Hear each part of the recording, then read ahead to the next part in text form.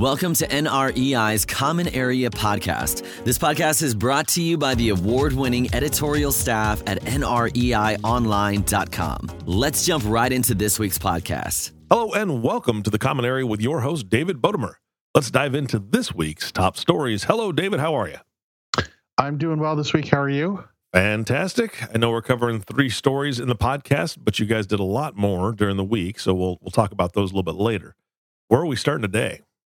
So we got 3 pieces. One, just an update on the ever unraveling Sears saga, which seems like it's been going on forever. The Sears of our lives kind of thing. Got it. Yeah, so we'll start there. Then we had a piece based on some new data on what institutional investors are doing with the space inside of commercial real estate. And then lastly, some interesting data out of the Boston area on leasing in the life sciences sector and a potential signal for what that might mean for a recession, actually. So kind of an interesting report that we got out that came out of one of the brokerage companies out of that area. All right. So now we're starting with Sears. So yes, getting right into the soap opera stuff. All right. Yeah, let's start with the the saga, like I said. All right. So what is the latest news? The latest is that the executives, Sears, went through the bankruptcy.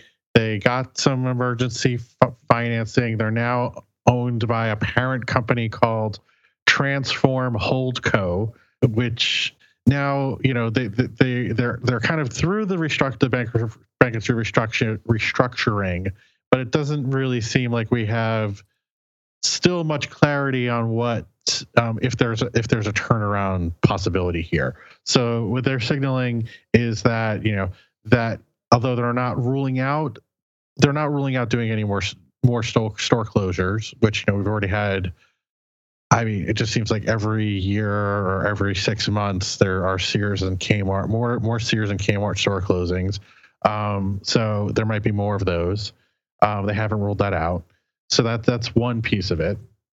And secondly, just more broadly from that, they've had the financing packages. They have borrowed about $150 million to help keep them going. But, just overall, there's not much signs of life in their actual business. They don't really have a place in the current retail landscape. And it doesn't seem like that's happening anytime soon. We had a couple of talking to the consultants on this is always interesting because they don't pull their punches. I wanted to actually read a couple of the quotes from the folks that we talked to. One was this guy Neil Saunders, who's the managing director at a research firm called Global Data Retail. He said, despite going through the bankruptcy process, the business is still not on a sustainable path. It appears to be in exactly the same position as it was before, albeit as a smaller entity with less debt. In many ways, this is not surprising.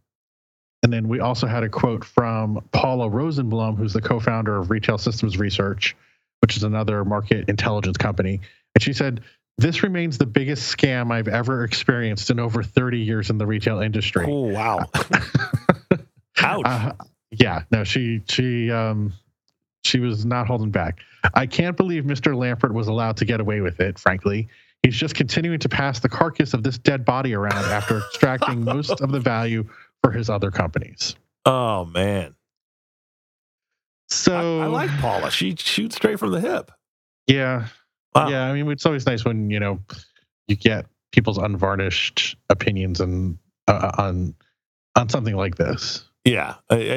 I'm just surprised that Sears is still around. I mean, how long have they been going through this? I had a young man that worked there for probably 5 years, and it was just going down quickly while he was working there. We heard about it all the time, and that was 10 years ago.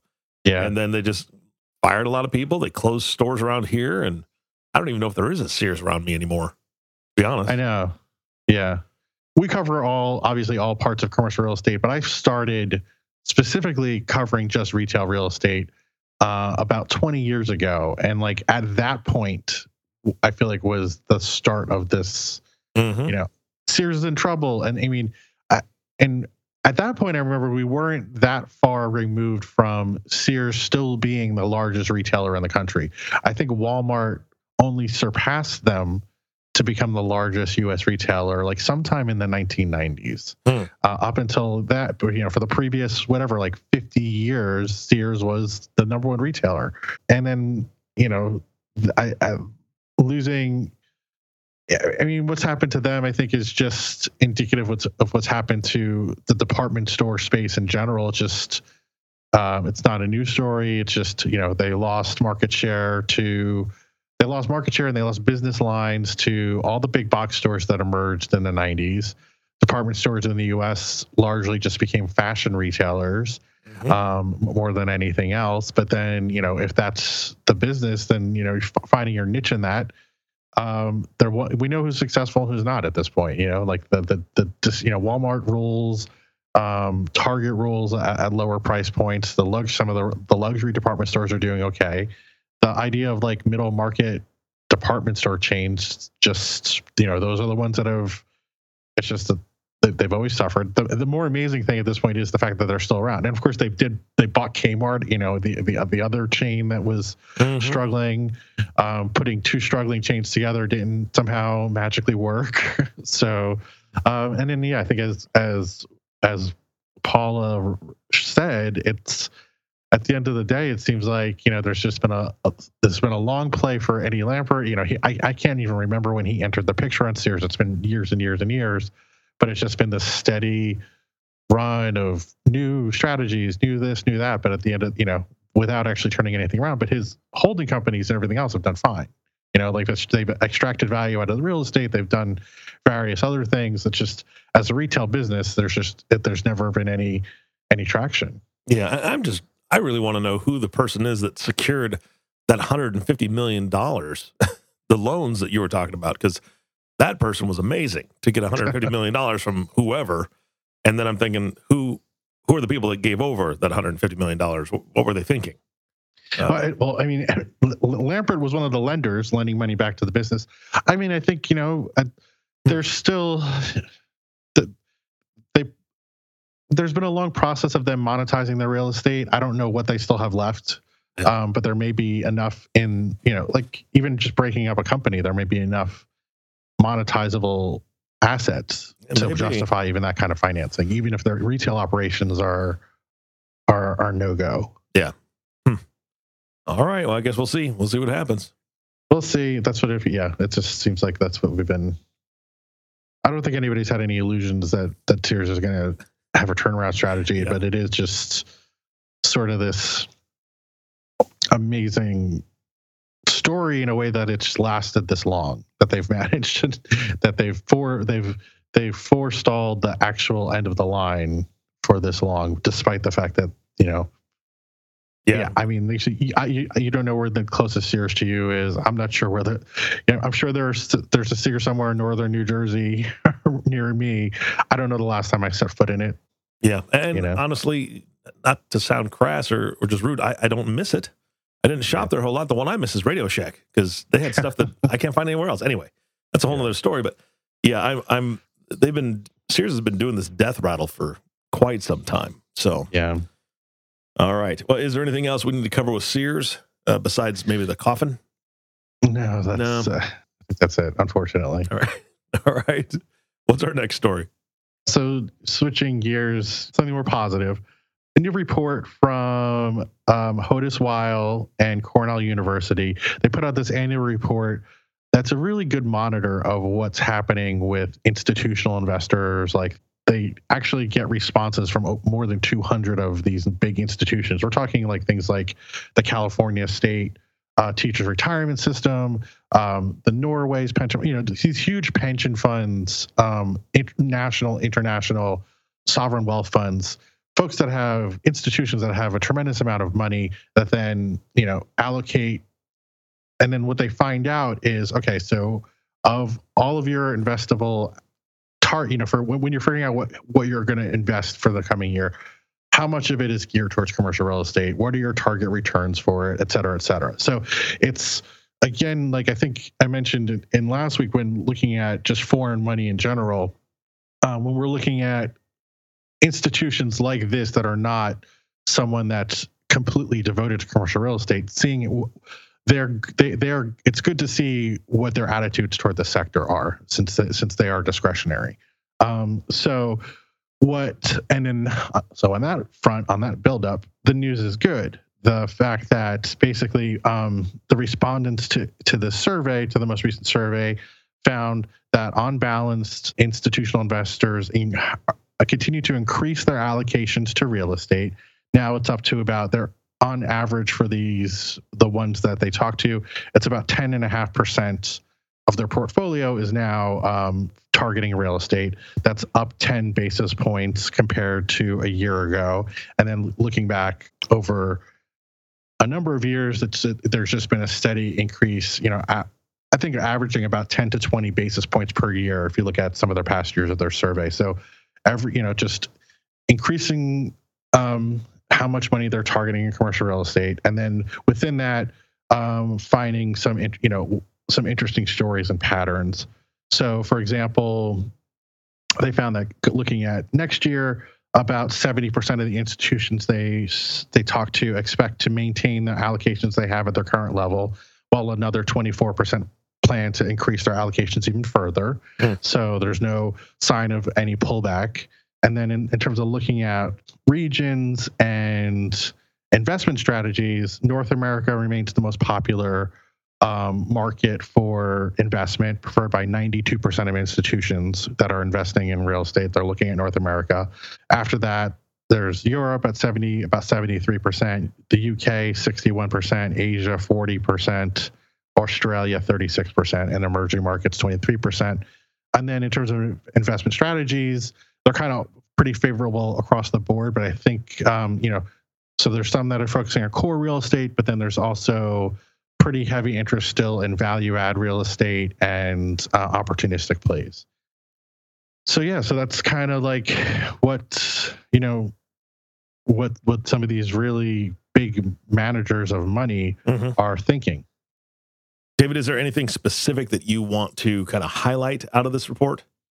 Yeah, they had some interesting examples of what a couple of what some of these bigger funds are doing. For example, the California State Teachers Retirement System, which I mentioned earlier, had reported one of the largest increases in allocations towards real estate, upping their target by 200 basis points to being 15% of their target allocations are now commercial real estate. Meanwhile, the Norway's government pension fund had one of the biggest drops, where they went from having 5% of their funds allocated to real estate down to 3%. So, those are just some interesting examples of funds making relatively large changes in their allocations. But like I said, even though Norway stepped back, on balance, the overall picture from these 200 institutions was slightly increasing their allocations in the sector. So that's kind of remains the major takeaway from this. Got it. All right. What's our third story today? So this was an interesting piece. Basically, a lot of this is based on some insights from Colliers International's office in the Boston area, where, according to their director of research in that region, Aaron Jodka, he noted that the recent statistics are showing that there's some negative absorption in the Boston area markets for the life sciences space. And the region, that's one of the top life sciences markets in the region. I mean, in the country, there's a ton of lab space there. It's partly because, with MIT, Harvard, all these, heavy duty universities in the area producing a lot of brain power. There's just a huge market for developing companies that are doing a lot of life sciences research, near those campuses. So it's kind of an important market to look at when it comes to life sciences in general. So the fact that that there's been negative absorption is a potential red flag, because he's noted that other times when the market has had that kind of negative absorption, it's been followed by a recession. That doesn't sound good. No. So I think it's one of these things though where it's like, similar. It's historically that's what happened. This is what's happened. So it's a potential thing to be aware of. However, there are some caveats. In our interview with him, he said, while there's negative absorption, it doesn't feel like the sky is falling, as conditions here are quite strong. And so it's also like what we're talking about here, the actual negative absorption was 150,000 square feet for the third quarter. So it's just barely negative. Compare that to 2009 when there was the apocalypse happening. There was a negative absorption of 1 million square feet. So we're talking about what's potentially a blip and not necessarily the way that, I'm interpreting what he's told us and what we're saying is that hey, this is something to be aware of. The vacancy rate ticked up in this market. There's a little bit of negative absorption. Historically, this has been a bad sign. However, this is not, we're not on the scale yet of what we saw in the past. So it could be one of these correlation causation kind of things. Mm-hmm. So in the past, this has meant one thing, but it's not necessarily something that we should be oh my God, there's this negative absorption that happened and it necessarily means Y is going to happen. Yeah. It's like you said, something to be aware of. It's on the radar slightly, but it's like cloud cover instead of a tornado coming through. Just something to watch. So that'll be interesting to see how this plays out. Unfortunately, you and I have talked about different signs before, and so we don't like to add up all the signs. Yeah, and I think that was part of his observation too. I mean, we had the instance of the inverted yield curve that happened, a couple of months ago, which has historically has happened before we've had recessions. There are issues like overall economic growth, which has been moderating, slowing job growth, the trade war in China, the manufacturing index. So there are a lot of reasons to be cautious, I think, in the market. But whether when, if, how deep the recession, I think that's for smarter people than me to figure out, or me. So I'm right there with you. All right. Anything else on this story that we want to cover? No, that's basically it. And this piece, along with all the previous pieces, folks can go to the website, nreionline.com, read the full articles, see more quotes, more insights. With a couple of these pieces, we also have interactive charts. We have an interactive chart on this Boston piece that shows the historical absorption trends going back over years that Colliers provided to us. So there's just some interactive things that people can check out as well to dive further into all three of these pieces. Mm-hmm, mm-hmm. And I know we got a couple other headlines that you wanted to go over, and those are things that we've actually touched on a little bit before. You want to share what those two headlines are? Yeah, so we have an update on just what's happening with affordable and workforce housing, which is an issue I think we've pointed to in the past, just the need for that kind of housing in the market, and just an update on, while there's been some ticks up, it's still not. There's still far more demand than there is supply for that kind of housing supply. And then secondly, just an update on what's going on with student housing investment, and just investors still continue to pursue those assets, but prices are, prices have been going up, and there's some concern about whether we're approaching the peak in the cycle for that property sector now too. Got it. All right. Well, they can all find them online. David, great job today. Thank you so much for covering these headlines. Absolutely. Thank you for your time, and have a good weekend. Always a pleasure. And thank you all for listening to the Common Area Podcast with David Bodemer. If you have not subscribed to the podcast yet, please click the subscribe now button below. This way, when David comes out with a new podcast, it'll show up directly on your listening device. This makes it much easier to share these podcasts with your colleagues and have a nice talk about Sears, and if you've ever seen one or seen one in the last 10 years. Who knows? It's like a phantom ghost thing, right? What do you call that? Apparition? I don't know. I don't know if that's the right word or not, but I'm sure we're getting towards Halloween, so yes, the ghost of Sears past. Anyway, exactly.